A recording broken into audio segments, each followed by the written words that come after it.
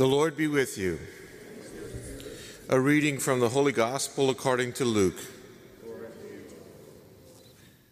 There was a prophetess, Anna, the daughter of Phanuel, of the tribe of Asher. She was advanced in years, having lived 7 years with her husband after her marriage, and then as a widow until the age of 84. She never left the temple, but worshiped night and day with fasting and prayer.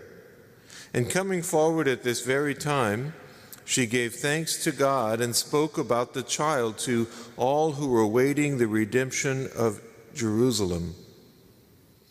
When they had fulfilled all the prescriptions of the law of the Lord, Mary and Joseph and Jesus returned to Galilee, to their own town of Nazareth. And the child grew and became strong, filled with wisdom, and the favor of God was upon him. The Gospel of the Lord. Praise to you, Lord Jesus Christ.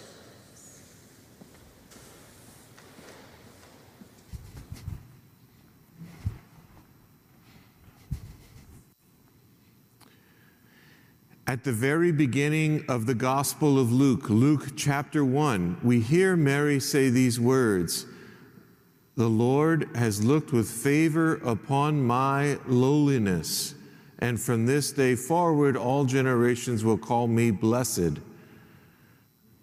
From that point forward in the Gospel of Luke, Luke shows you one example after another of God looking with favor on people's lowliness. And now we call those very people blessed. It began with the shepherds. The shepherds were the very first people to see Jesus after Mary and Joseph. And the shepherds were the lowliest people in the society. They were on the lowest rung of the socioeconomic ladder. That's just where shepherds were. And yet they were the very ones in their lowliness to be able to see Jesus first. Then Anna comes next. And Luke is at pains to tell you that Anna was married for 7 years, and she's now 84 and lived all those other years, lived as a widow all those other years. She was a widow for 77 years. And why that's important is because in Israel's day, widows were living in abject poverty. The only way for you to survive was to be married in those days. And so she lived in abject poverty, and she was considered sort of cursed by God. But in her very lowliness, she finds herself not raising a family, but instead praying in the temple and being able to encounter God through Jesus there in the temple. These are all examples of God looking on people's lowliness and us now looking at them like Anna and calling them blessed. The parable, the prodigal son. The prodigal son is only able to experience the love of his father when he's in the absolute pit, when he's literally in the pigsty, in the slop.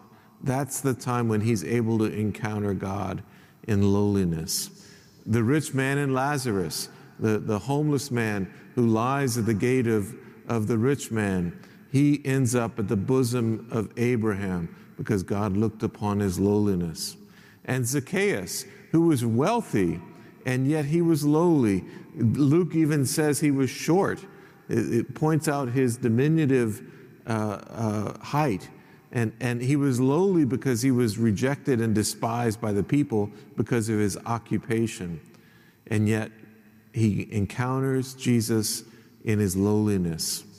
The world is going to tell you and me to reject our own lowliness, to run from our lowliness, to hide our lowliness. But St. Luke says it's in your lowliness that you will find Jesus Christ.